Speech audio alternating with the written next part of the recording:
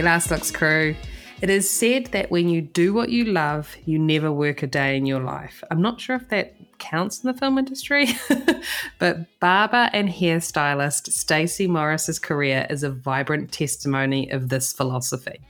My name is Jamie Lee, an LA-based hairstylist working in the film industry, and this is the Last Looks podcast, a show where I catch up with makeup artists and hairstylists working in the film and television industries around the world.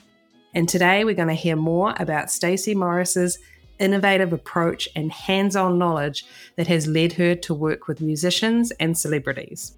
She has already left a huge mark in the industry by creating distinct hairstyles for icons like Kid and Play and so many more, which has established her position in the industry. And since speaking to her for this episode back in 2020, Stacey has been nominated for an Oscar as the hair co-designer for Coming to America.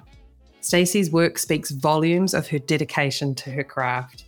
And in this episode, we chat about that crucial role of adaptability and learning in the industry. Stacey shares her journey and offers valuable insights for those looking to enhance their skills and stay relevant in the industry. She encourages you to step out of your comfort zones, broaden your skill sets, and foster creativity and growth. If you missed it back in June 2020, not to worry, it's here again. But before we kick into it, I wanted to tell you some exciting events we have coming up. Do you ever get to the end of these episodes and you want to know more? Like you have more questions you want answered? Well, this is going to be your chance. It's called Top 10 Talkback. I know, what the hell is that? Let me explain. Now, every episode of the podcast has X amount of downloads or listens, and I've pulled our top 10 downloaded guests from the podcast, and we will be bringing them to you the first weekend of every month for the next 10 months. And you guys get to ask the questions this time. The events will be live virtual Q&As, asking our top guests your questions. And don't worry, if you can't make the live event, everyone that purchases a ticket will get a recording of the event to be able to watch whenever you want. So I've popped a link in the show notes below, a link in bio of Instagram at lastlooks.crew, and on our website, last-looks.com. Okay, enough from me babbling on. On this rerun episode, we catch up with Stacey Morris, or you may know her as Stacey Kutz. On with the show. And now, a word from our sponsor. Mio Cosmetic Cases are the preferred safety touch-up system for pro makeup and hair artists. As makeup and hair professionals, we are constantly having to carry an endless amount of products in our kit, always in search of new ways to condense our kits and increase efficiency on the job. Mio Cosmetic Cases offer on-set touch-up kits that hold multiple types of makeup, helping you save valuable touch-up time on set, keeping your makeup safe and hygienic for talent, and significantly lightening your travel and set bags. They also offer depotting storage palettes in various sizes that assist to reduce weight and bulk in professional artist kits. A committed and globally verified environmentally conscious company, Mio Cosmetic Cases allows you to feel empowered that when using our products, you are committing to save the planet one small act at a time. Join the Mio movement today at myocosmeticcases.com. Mio Cosmetic Cases, meticulously designed with pros in mind. And now, our feature presentation. Pictures up. Last looks. Rolling. And action. Hi, Stacey. Welcome to the Last Looks podcast. How are you? Hey, good. How are you? Good. Hey, so I would like to start with you finishing a sentence for me. Okay? Okay. Once upon a time, there was a little girl named Stacey, and when she grew up, she wanted to be a veterinarian. Aha! Interesting. Mm-hmm. So how do we move from being a vet to being a hairstylist? I think my whole life has been kind of serendipitous in the sense that I've been put in certain places and positions and had access to certain resources that allowed me to just explore them. And those explorations just took me in different directions. Okay. Yeah, I wanted to be a vet. Did you have a lot of pets growing up? Yes, always. Yes. My parents, they were pretty over it, but they supported what I was in love with. Of course. My whole high school career was geared towards, getting set up to be accepted at a predominant school for what I wanted to do. And when I finished high school, I was like, I don't want to go through all that school. And I was actually already kind of engaged in hair, and at the time, of course, being young, you're like, money right now, immediate money. I'm making money. Okay. So it took me in a different direction, and I bargained with my parents, who were not happy that I was not going to continue with school. I did 2 years, and then, that was the bargain. They said, well, do 2 years. And if you decide at that time that you want to do something else, then we'll allow you to have that freedom. Yeah. And so I did the whole 2 years with my mind set on, let me just get this done so I can go live my life. Oh my goodness. Yeah. So you'd made your decision. Absolutely. Yeah. Mm-hmm. Oh my goodness. So when you say that you were already kind of doing some hair stuff, how did that come about? Well, I started doing hair when I was about 12. Oh, wow. So, yeah, that was like, I would say about 81 or so, and I had brothers. I grew up with brothers, and I was barbering, and I started doing them. My mother would cut their hair, and if she messed it up, she would just cut it all one level, neat, and send them out the door. And I looked at that, and it was intriguing to me, just the artistry of it. And it's just fun. It has a gratifying thing when you cut hair, and you cut it off and you change it. Mm-hmm. And I wanted to do it. And I was like, well, if I mess up, I can just do what she does and just run a clipper over it one length, and no one will be mad at me, Yeah.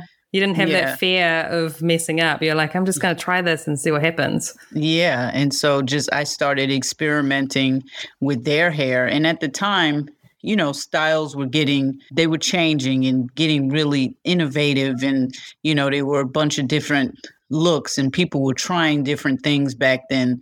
If you look at the hip hop era, rap music had just came out, and people had a new type of expression, and they were expressing themselves through, whether it was through their makeup, Boy George, or through their hairstyles, or through their clothing, so it was like there were no boundaries. So we could try and do anything. And I kind of got whisked into that. And my brothers would go to school with these different haircuts, and people would be like, oh, who cut your hair? Oh, your sister? Oh, can she cut my hair? Before you knew it. Yeah, it was like, it just spread like a brush fire. I had clients at 12 years old. Oh my goodness. And they must have been so happy that their little sisters like cutting their hair. That's awesome. Right. And I was a little more gracious than my mother was. My mother would try to do something, and if it didn't work, just cut it off.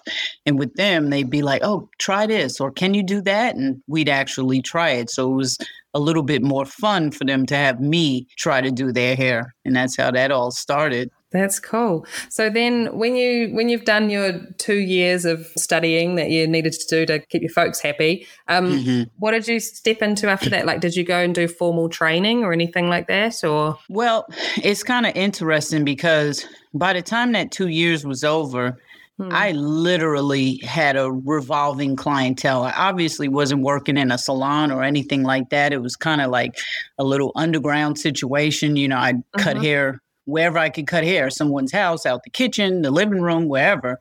But I had a pretty predominant clientele. And because my biological father, as well as my stepfather who raised me, and my mother were all in the entertainment industry. Okay. So my life and our homes were frequented by celebrities, in the music industry.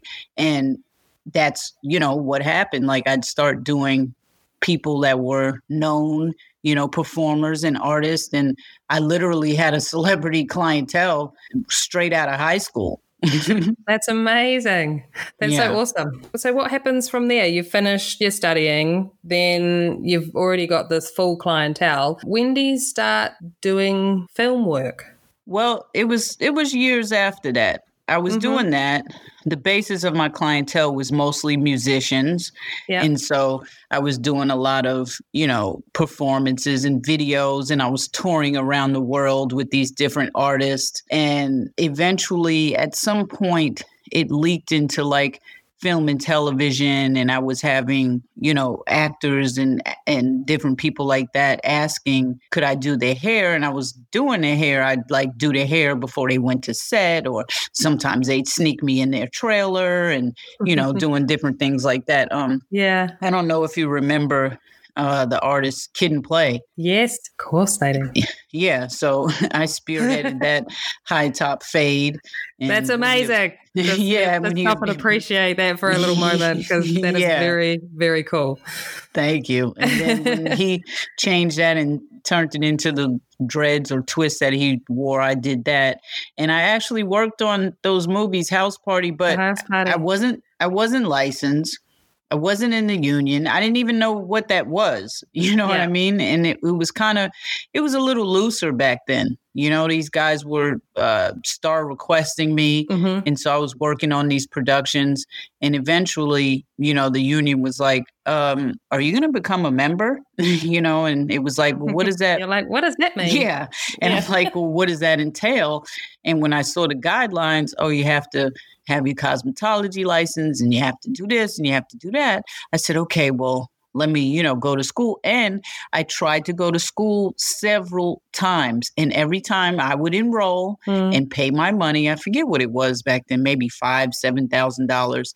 Something would take me away and I wouldn't finish. Yeah. I'd literally be asked to go on tour in Europe, and you're like, I can't give that up.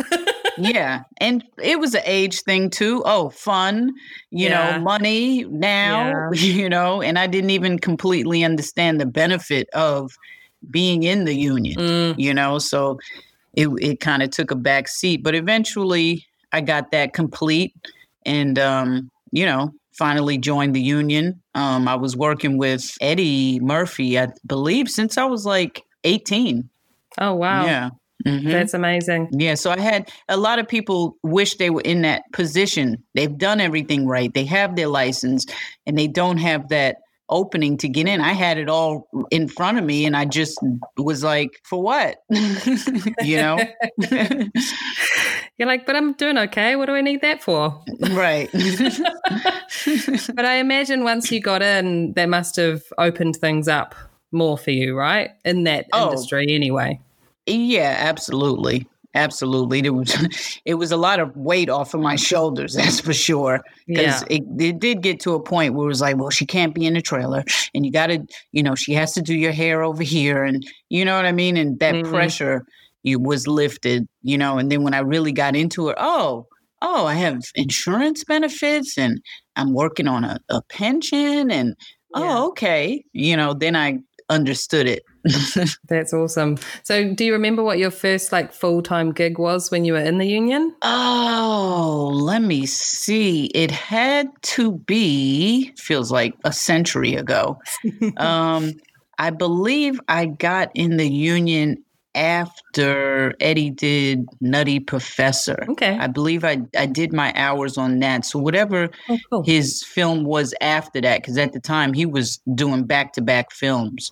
Maybe so, Dr. Dolittle, maybe? Yeah, it might be somewhere around then. Yeah, and then I finally joined the union. I was on a waiver for Nutty Professor. Okay. No, I'm sorry, Life. For Life. It was Life. So whatever came after Life, yeah. Okay. When I did Life, I was working I had a waiver and I worked that film and got my days, and then I joined shortly after that. So how was that working? You were getting them right before you were in the union, you were getting them ready and then kind of having to just pass over to somebody else to look after them throughout the day. Was that a little nerve-wracking at times? You're kind of like, ooh. Not necessarily, because I wasn't fully engaged in understanding the whole film and television, thing. And so it was okay for me. And then sometimes I would stay on set. I would just stay, because most times I was a personal, so I would stay in their trailer, You understand? I wouldn't be in the hair and makeup trail. I wouldn't be on set because of the insurance and liabilities and things like that. But they would sometimes have me, standing by. And then, when I did Life and I was on a waiver, it felt wonderful to be able to be a part of the production, Yeah. See how it all works on the inside while they're shooting. And that's very cool. Exactly. Yeah. So it's so amazing, all the stuff that you worked on before you were in the union. Like you did Fresh Prince of Bel-Air, you did Independence Day, Martin, Bad Boys. Wow. That's amazing. The union knew of me well. They knew of me well. I'll never forget when I went in to finally, pay my initiation to join. They said, we thought that you weren't a real person. Like production was making up this name, Stacey Morris, to get an extra check on production because they kept offering me to join. And I was like, I'm okay. But for years, I was busy working. And for years I knew, I had to get a cosmetology license. Like even today, barbering, a barber's license, you don't join the union under hair. With a barber's license, you have to have a cosmetology license, Yeah. And I'm glad I did that because there's a lot of things that come with that. And then I wouldn't have thought that they would be utilized now, but it's a good thing. Yeah, absolutely. So I'm guessing, did you have to change your skills a little for the cosmetology license just to add different hair skills that you maybe hadn't done before, or you? No, not actually, because it's interesting. Like I told you, I started cutting hair on my brothers, and that was like cutting, like barbering. Yeah. But I've always had the skill of being able to do hair, always. And I kind of had the training every summer. I would work in a salon. Oh, cool. A full-on salon in New York. I was an assistant, but as you know, in some of the salons, the assistant does everything up until the styling or the haircut, So, and I was lucky enough to be trained and working under someone that was so amazing and so proficient and was teaching me all the proper ways to do everything. When I actually went to cosmetology school, I was so bored. It was literally everything I knew already, everything I had been doing already. It was just a matter of putting the hours in and going and passing my test, you know? Yeah. Exactly. Well, I'm glad you did it. I'm sure you are too. I just have to say that being a teenager at the time because I'm from New Zealand. Okay. We had 3 TV channels, 1, 2, 3. And I loved watching the Fresh Prince and Martin. Right. Yeah. Fresh Prince was on like every day, like an early evening kind of show. But then Martin was playing at like 10:30 at night for a while. And wow. I just love those shows. Those are so much fun. Yeah, those were so much fun, and they're definitely milestones of my career.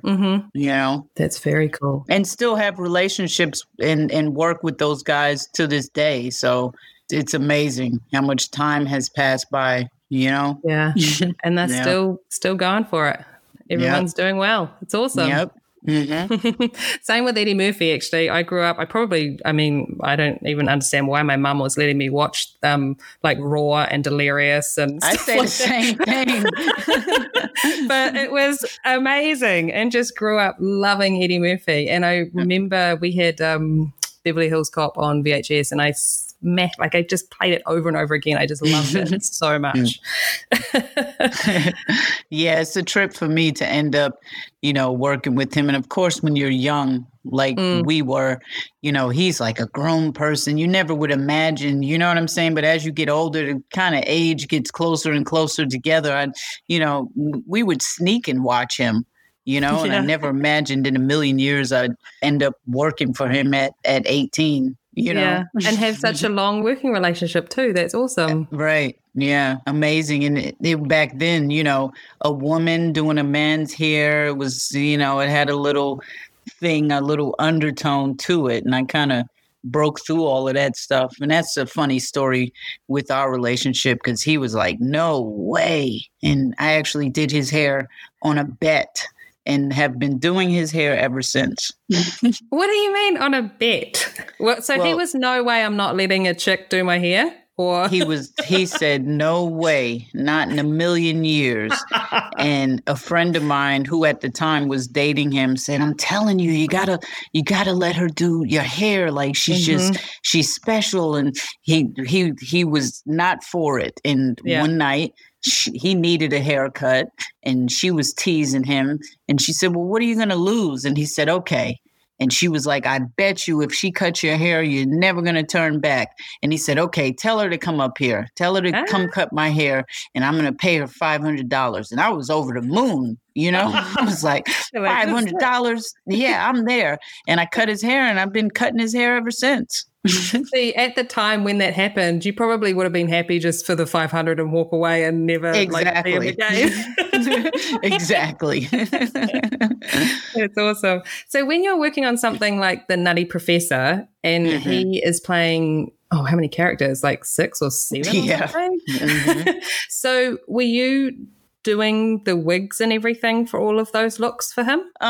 Most of those I did consult and was involved in the process, but most of that stuff is prosthetics and they handle everything. Right. You know what I'm saying? But we would talk about it and they would create it and obviously do it. And then I would deal with him when he was playing himself. Yeah. You know, and he, for whatever reason, he'd come to me, what do you think about this? Or what do you think about that? You know what I'm saying? And I'd give my input and they would take it from there. And that's progressed too. That's changed. You know, we just did Coming to America and I got to work with Mike Marino and I was pretty involved in the process. And it was interesting because it showed how I've progressed and how my career and my input has progressed when it comes to those types of things with the prosthetics and the hair and, you know, all of that. And just knowing how it all works so you have a bit more input.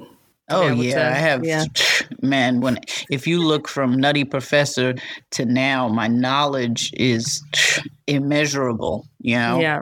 Mm-hmm. And how have you done that? Is that just through experience and watching other people that you're working with and picking up tricks and stuff like that? Or yeah, absolutely. I'm like the master observer, and if I can see it, I can do it, and if I can't see it, I figure out a way to create it, you know?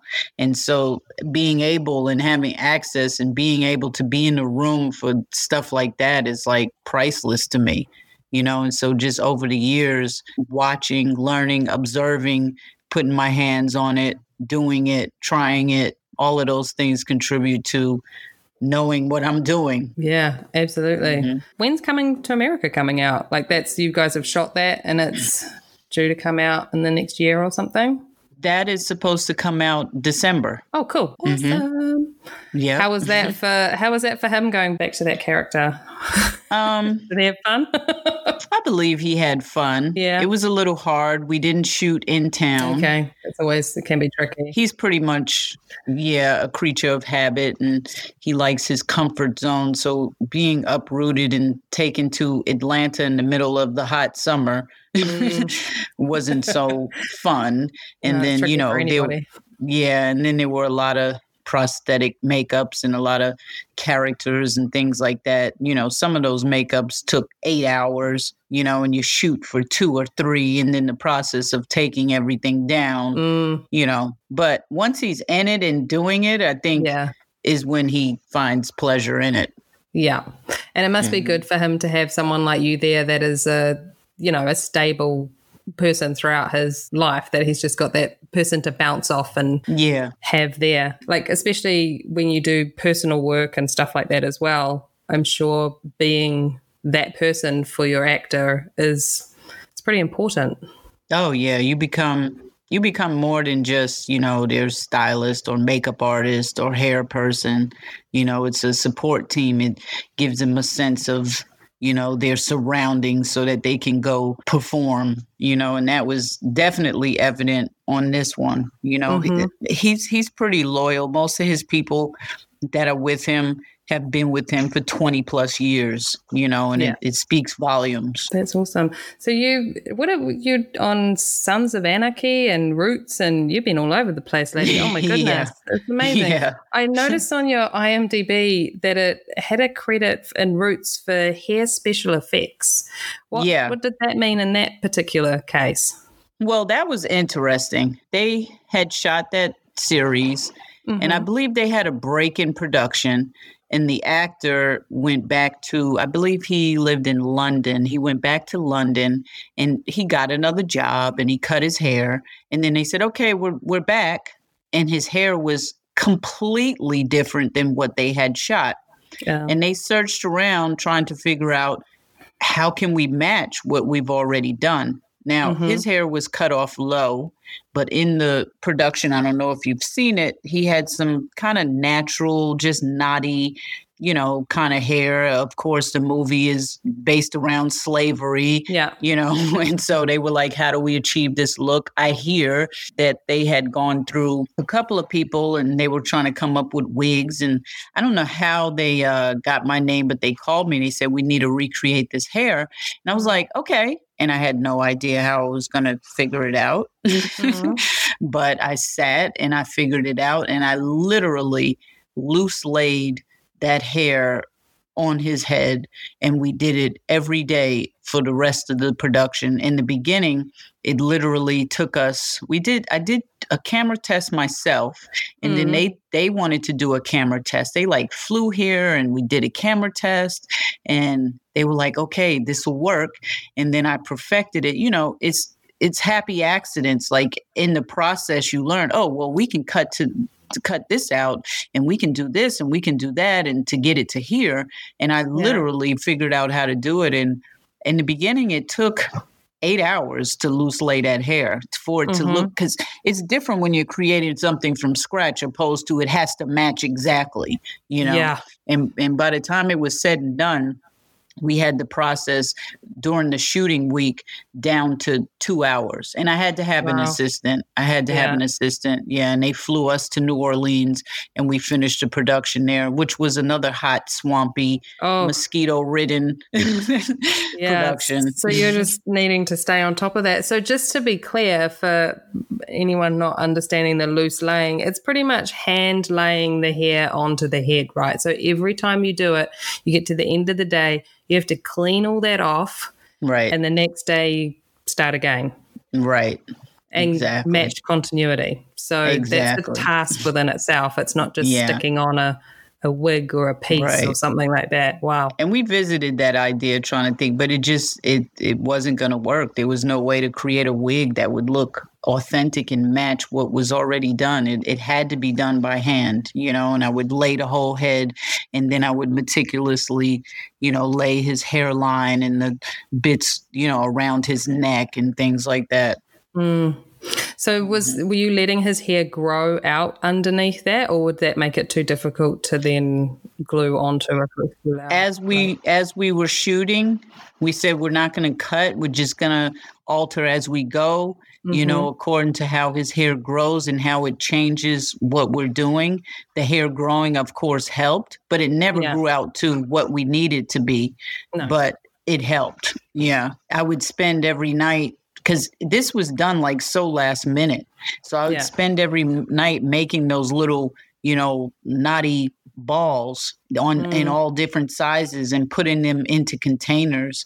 And the way that I learned to make them look so real was when I did the test, and then we were finished, I had the guy and I said, okay, let's take it off. I took it off, I loosened it. I washed his hair, and to prevent them from going down the sink, I blocked the sink and collected all of these pieces. And then I just put them on a towel and they dried. And the next day I said, wow, just the moisture of the water made it fray and it looked natural.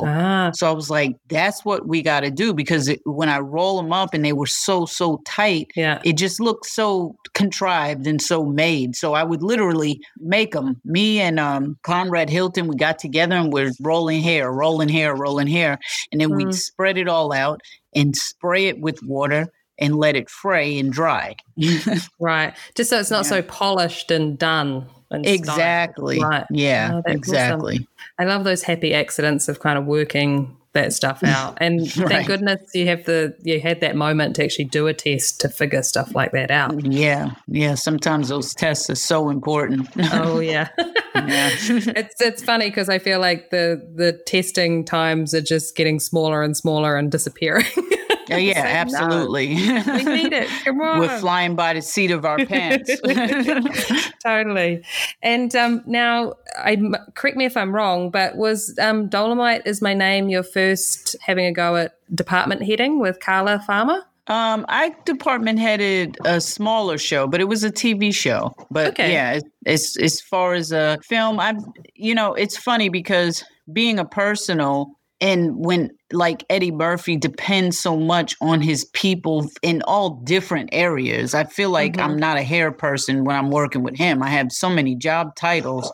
You're involved in department heading. You know what I mean? But I've never wanted the title or the responsibility, although I've been in it so long that I know how to department head, Yeah.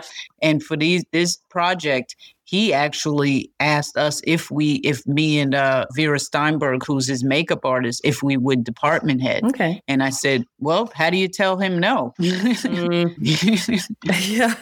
exactly. But also, I mean, thank goodness you're in that kind of situation. I'm sure it was helpful to do the co-department head thing because at the same time, he's obviously needing a lot of your attention. So to have somebody else there to kind of pick up each other's slack or whatever, bits and pieces like that must have been really helpful. I think co-department heading sometimes is pretty amazing. Yeah, I thought it was so important to co-department head because on that movie it was so big and we had so many background and so many artists and so many different, the whole movie was wigs, Yeah. And I said for one person, I mean, I would just be half dead by the time that film was over. If we didn't have each other. And then, like you said, I'm attending to him and, I just didn't want anything overlooked. And I'm so meticulous and he's so meticulous. Yeah. And this project for him was a passion project. He's been wanting to make this project for like 15 years, So I was like, we have to do this way. Yeah. And we went on to do Coming to America the same way. We had a really big cast. And it can be done, but it's a lot of work for one person. Oh, yeah, it is. I have to say, thank goodness he finally got it made because it was awesome. Yeah, and we did it in the nick of time. It was, I have to say, being a Eddie Murphy fan, it was nice to see him doing a real grown-up movie. Like, because he did a lot of kids, family-friendly films for a while. And I was like, yeah, these are great. But I want the guy that swears. Like, he's amazing. Right. And he's still that guy. Yeah. In my own selfish little way, I'd been waiting for that to come through. Waiting for that to come back. It was so good. You guys did a great job. I really enjoyed watching Thank you. Thank you. So I imagine you still have a clientele that you are doing on the side as well as film work. Is that right? Yeah, I've always maintained, regular clientele. And then, even in the industry, I have a bunch of my celebrities that I do on a personal level. And I've always done that. Not that I need to per se, for financial reasons, but for me, that's where I came from, It's like the grassroots. And we, in film and television, we create these looks and we put them on TV and it becomes the in thing or the trending thing, but it really comes from the real people, the regular people. And so for me to stay abreast and to stay proficient and practice and experiment, I have to stay in that. That's just my thinking. Yeah, absolutely. And I guess I was going to ask you, for hairstylists that are in the film and television industry, I've come across a few that really their strength is not with men's grooming or hair cutting. Right. And they're always kind of, I guess, wondering how they can strengthen that up. And I'm always just saying, man, you need to get a Saturday job at a barbershop or something. Like, because I always just thought, like, I worked for years in salon and stuff like that. And it's the repetitive nature of doing the work that then I think you build that skill level and confidence of just, doing haircut after haircut, kind of getting in there. What do you think? What are your thoughts on that? How people can strengthen that? I mean, that is it. You just said it, like honing your craft, working on it over and over and over. Practice makes perfect. That's like a typical saying, but it's so true, and I believe, that's how I got where I am, just doing it repetitive. And I've said this before, Will, he's so prophetic. He said something that has stuck with me, and it's that talent you have naturally, but skill is only developed by hours and hours of beating on your craft. Yeah. Yeah. It is very, very true. And I always feel a little, I don't know if I feel sorry or sad for people who they've kind of done cosmetology school and then kind of somehow just boom, they're in the union and they're doing stuff. And it's just like, whoa, okay. And you see them struggle with just sometimes what I would consider something reasonably simple with hairstyling, but if they haven't, as you say, like done it over and over again, it just that strength isn't there. There's courses and workshops and things for barbering and stuff like that, but I guess at the end of the day, it's up to them, right, to follow through to actually go out and do it. Yeah, absolutely. After they see how it's done, like put it into action. You have to execute. Yeah. Exactly. Also, for barbers getting into film work, what are some words of wisdom? Do you feel like they should broaden their skill set as far as hairstyling goes? Oh, absolutely. Yeah, absolutely. I mean, I'm the perfect example of that. I'm specialized in barbering, but I've explored everything, and I don't know. I kind of believe if you just stay in one position and do the same thing, that's as far as you're going to go, and you have to step out of your comfort zone. And that's where the creativity comes in, Yeah. And so I try everything. I even want to learn how to do a little bit of makeup just to know how to do it, All of those things are just fun to me. Yeah. I'm guessing that would have been fun watching Mike with Coming to America with all the prosthetics and all that type of stuff. Oh, absolutely. And I feel so blessed and honored to be able to, in my career, I've, sat with Rick Baker and, many other people. And Mike now that's amazing to just be in the room, from start to finish, from casting to, developing the prosthetic pieces and the application and just watching it right before your eyes just come to life is amazing. Yeah, it's very cool. What do you think has helped you stand out in your profession? I think it's my consistency, in the industry. If I was to think about that, I would have to talk about what I hear other people say, and it's just my body of work. I've done so many things for so long and been so predominant in what I do for so long. So yeah, my body of work, I've done everything. Yeah. I know, looking at your IMDb, I'm just like, yeah, as I said, this girl gets around. She's done all sorts of stuff. Like, it's amazing. Yeah. It was exciting to do because I've done live TV, but it was exciting to go and have that experience with Eddie doing SNL. Oh my gosh. Oh man, that was amazing. So how did that work? That's a whole nother avenue. That is a whole nother beast and machine within itself. But just being able to be there and see how it works and see the people work, and I have so much respect for them. They do that every week, and it moves fast. It's live. It's for real live, like seconds, Yeah. Yeah. It was amazing. And then, I grew up watching him sneaking at night, watching him on TV. And it was like, wow, I'm in the building. And to see him walk through there, and there were people who were still there that worked and were like, hey, how are you? Like from when he was basically a kid working on the show. Wow. You know? Yeah. That's so amazing. Yeah. Yeah. It's a piece of history right there. It's incredible. Only thing I haven't done yet is theater. Yeah. Well, who knows? I'm sure there's time. You're a busy lady. You can fit it in somewhere. Maybe he can do a live piece. Yeah, I'm waiting for that. Hopefully, I hear he's doing a stand-up show. That might be interesting. Cool. Yeah. Everyone will love it. Tell them it's a good idea. Yeah. But I was just going to ask you, what's the best single piece of advice you've been given as you've been coming up in your career? Something that's really stuck with you. If you're part of the process, you're making progress, you know? So put yourself in those positions, be a part of it in some way, somehow, and being a part of the process, you're making progress towards whatever it is that you're trying to achieve or be or become or learn, you know. So just being a part of the process. And that's basically how I've pretty much gotten to where I am, just being a part of the process, no matter how little or how big, it all adds up. Yeah, I guess it's just welcoming that collaboration, right? Instead of going, no, I can do everything myself. Thank you very much. It's welcoming. Those people exist. Yeah, they do. That's so not me.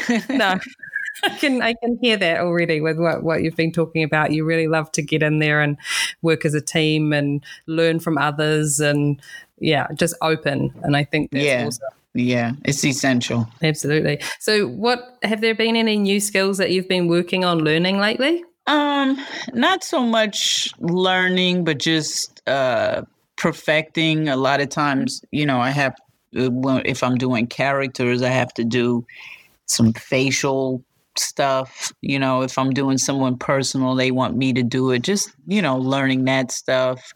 There's a lot in the outside of the TV world, as far as styles go now, there's a lot of different styles happening with the comb overs, and, you know, people are blowing hair out and using hot tools and putting these, you know, innovative, you know, hair sprayed ridges and different things in the hair, and just trying to learn all that stuff. You know, I don't know if I would use it, you know, on a weekly or daily basis or even at work, but just knowing how to create that stuff, it looks cool. You know, when I see something that looks cool, I want to know how to do it. Absolutely. All of that sounds amazing. Yeah, well, I spend a lot of time surfing around on Instagram like, wow, look at this, you know? Yeah. So when you're doing stuff like Dolomite Is My Name or just anything, what are some of your favorite sources for like research? I mean, as you know, it just depends on what you're doing. Like on Dolomite, you know, that was a period film. So a lot of the research, I mean, I was kind of around during that time. I don't know if I was paying attention to hair, but, you know, I have aunts and uncles and my mother and that were in that period, picking their brains, looking at their photo albums, you know, going to the library, searching around the internet, you know, just looking at real authentic pictures and trying to imitate and emulate the looks from that period. You know, but it just depends on what you're doing, what the project is. The beauty of Coming to America is it's fictional. You know, even though a lot of it was Africa, it was fictional. So we had the freedom to kind of create new stuff, new looks. Like they didn't have to be indigenous of something that really existed, you know, but we did use some of the African hairstyles and stuff as inspiration and just got creative. And it's now, you know, that film is now, it's current. And now things are so, you know, innovative and different and new that we got to kind of put in like a Afro punk type of look, and you know what I'm saying? So it was cool. We had a lot of freedoms and we had a lot of fun. But then with that, you can't just go buy that stuff. We had to make all that stuff. You're building stuff from scratch. That's so cool that you can just have, I mean, every job is different, but I think it's so much fun when you get that one that you just have so much creative freedom and you can just kind of get in there and I don't know. It's like art class. You're like arts and crafts. Let's go. Let's glue this to that, and let's make this shape, and let's. Yeah, and that's the beauty of art. There are no boundaries. You know. Yeah, that's very cool. So when you're putting a team together, like the times that you have headed departments, what are you looking for in your team members? For one, for me, I'm looking for someone who is attentive. I'm looking for someone who works with order and precision and is meticulous, you know, because I'm like that. So I don't want to have someone on my team that I have to babysit for those things. When you're a team, everyone's good at something else, but whatever it is that they're good at, you want to be able to depend on them for just that. You know, otherwise, you know, you might as well do it yourself. Of course, skill set, professionalism, you know, all of those different things matter. And, you know, it has nothing to do with doing hair or doing makeup, but chemistry. And we've all been in departments where the chemistry was just off. I like the whole department to have chemistry if possible. You know, because it's always easier to work in an environment that just has some type of energy and chemistry, and everyone can kind of feel each other out and be on the same page, you know? Absolutely. I think that goes with a little trial and error, as you say. Sometimes it doesn't quite work out. And you're like, ooh, no, okay. Sometimes you learn some things, right? Yeah. It's like the person you've been dating for 6 months and then you move in together. Yeah. You're like, oh, you're a different person. You're not who I thought you were. Okay. Yeah. That's very cool. When you mentioned professionalism, I was going to ask you, what are some professional ethics that you feel quite strongly about? One thing is that a lot of people don't have. A lot of people do, but a lot of people don't have is communication. You know, there's a way to communicate, you know, and there's different climates that different communication is used. So when I say professional, you know, there's a way to communicate and get your point across or ask questions that you would do in a professional setting opposed to at home with your spouse. You know what I mean? Yeah. And it's important. And I see it a lot, you know, and it doesn't get you anywhere, you know. Is that something you feel that you picked up while you're working in the salon? I would imagine that a lot of that came from the salon because I spent a lot of time in the salon. I also would say it came from my upbringing. My mother is a stickler for, you know what I'm saying, being proper and being professional and presenting yourself in a certain way. Oh, that's cool. Yeah. And so, I mean, it all speaks volumes to, you know, people judge you on just those things sometimes, you know, so your character and how you handle a situation, you know, professionally, it will distinguish you from others. Yeah, especially in our line of work with you're just working in such close quarters. You're working for so long each day together with so many people. I mean, you really have to. Yeah. And the way our business works, I mean, you know, just being professional, showing up on time, doing what you're supposed to do. Like, you know, I've dealt with so many different levels of people. I think just being reliable, right? I mean, you want to be that person that everyone can rely on. Absolutely. Absolutely. You're in that position because obviously they felt like they can rely on you and trust in you. You know what I'm saying? So you have to bring that. Yeah. You don't want to let them down. Hey, now the amount of time it took you to get into the union, what are you doing with the union? Are you on the board or? Yeah, I mean, obviously I'm a member, but I'm also serving on the executive board, and I'm also a part of our safety task force. So we kind of write the protocols for certain areas of our safety at work. That's very cool. So now you've gone from not being in the union for years to right in there and getting into it. That's awesome. Exactly. You're like, if I'm going to do it, I'm going to get in there and do it properly. Right. But also, you know, like I said, I'm a observer, with my work, and I like to see how things are done. And so if I'm a part of such a big body, I want to know, how does it work? What's the inner workings of it? What's the process? And so I joined the executive board because I wanted to be instrumental as well as learn what really happens. How does this really work? How do things get done?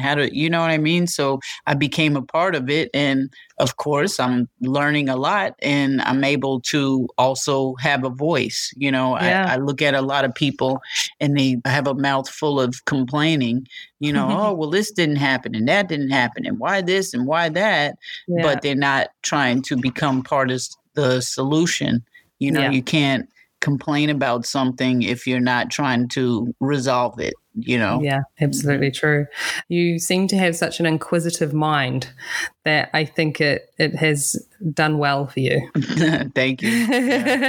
Just, you know what I mean? Just as you say, you just want to know how that's done. You want to get in there and do that. And that's an inquisitive mind. I'm curious what you were like as a child. You must have been all up in there like, oh, what's that? What's that doing? Yeah, what's that? Very busy. So tell me, Stacey, how many pets do you have currently?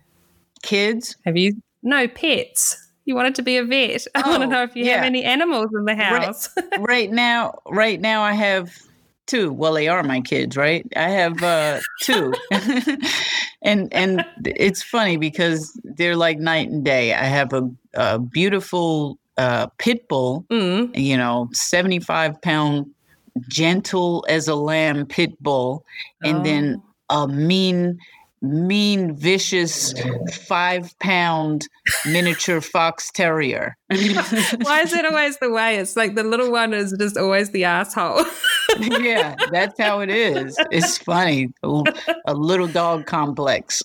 Oh, well, I'm so glad that you still have a love for animals. That's awesome. Yeah, absolutely. Growing up, my house was like a zoo. Oh, that's fun. And I used to groom dogs. Oh, you did? Well. I was going to ask that, actually. I was just like, I wonder if she got into some dog grooming. That's very cool. Yeah, I did dog grooming for at least 6-7 years. Yep. Wow. Mm-hmm. Do you think that did you think that helped with your human hairdressing at all? Oh, absolutely, because it gives you experience with every type. I feel like I've had experience with every type of hair texture imaginable. Yeah. And then you throw a dog in there too. Yeah, and so many different shapes and different haircuts and blendings and textures, and they don't sit still. I was going to say the moving. Yeah. I always feel like working in the salon and having had a lot of kids coming through at times really helped with just adult actors who can't sit still. Yeah. Or you're trying to chase them to kind of, do something on set. It's like, I just need to do that one little bit. But ducking and weaving and moving. Right. The kids were the prelude to that. Absolutely. Hey, now I want to know, is there one tool or product that you would not like to work without? I understand that there's probably a few, but I just want you to choose one.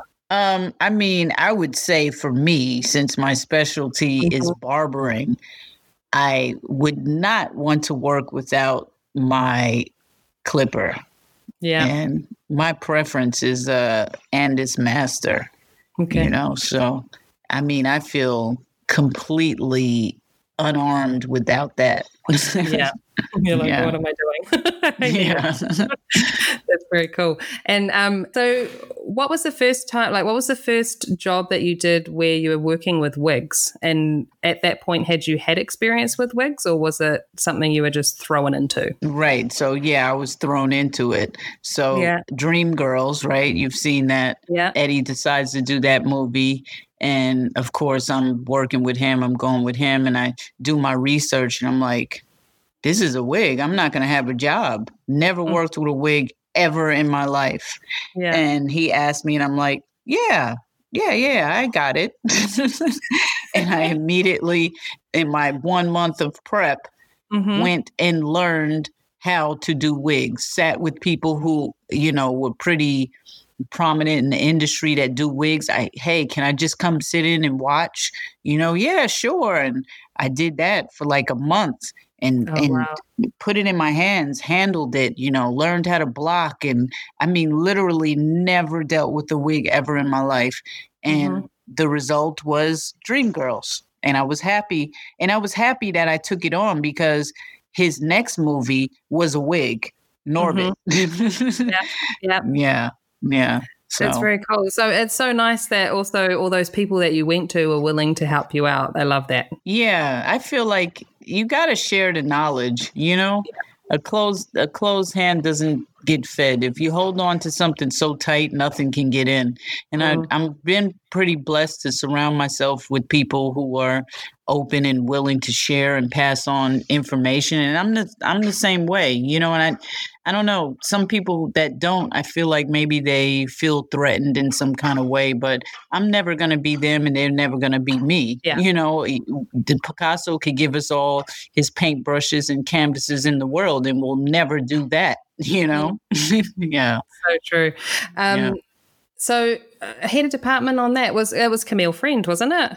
Yes. Yep. Oh, awesome. So you had also throughout shooting had someone who was familiar with wigs who could kind of, if you needed help or had a question, you had some backup there. So that's always helpful too, right? Yeah, I went to Camille Friends. I went to Irma Kent.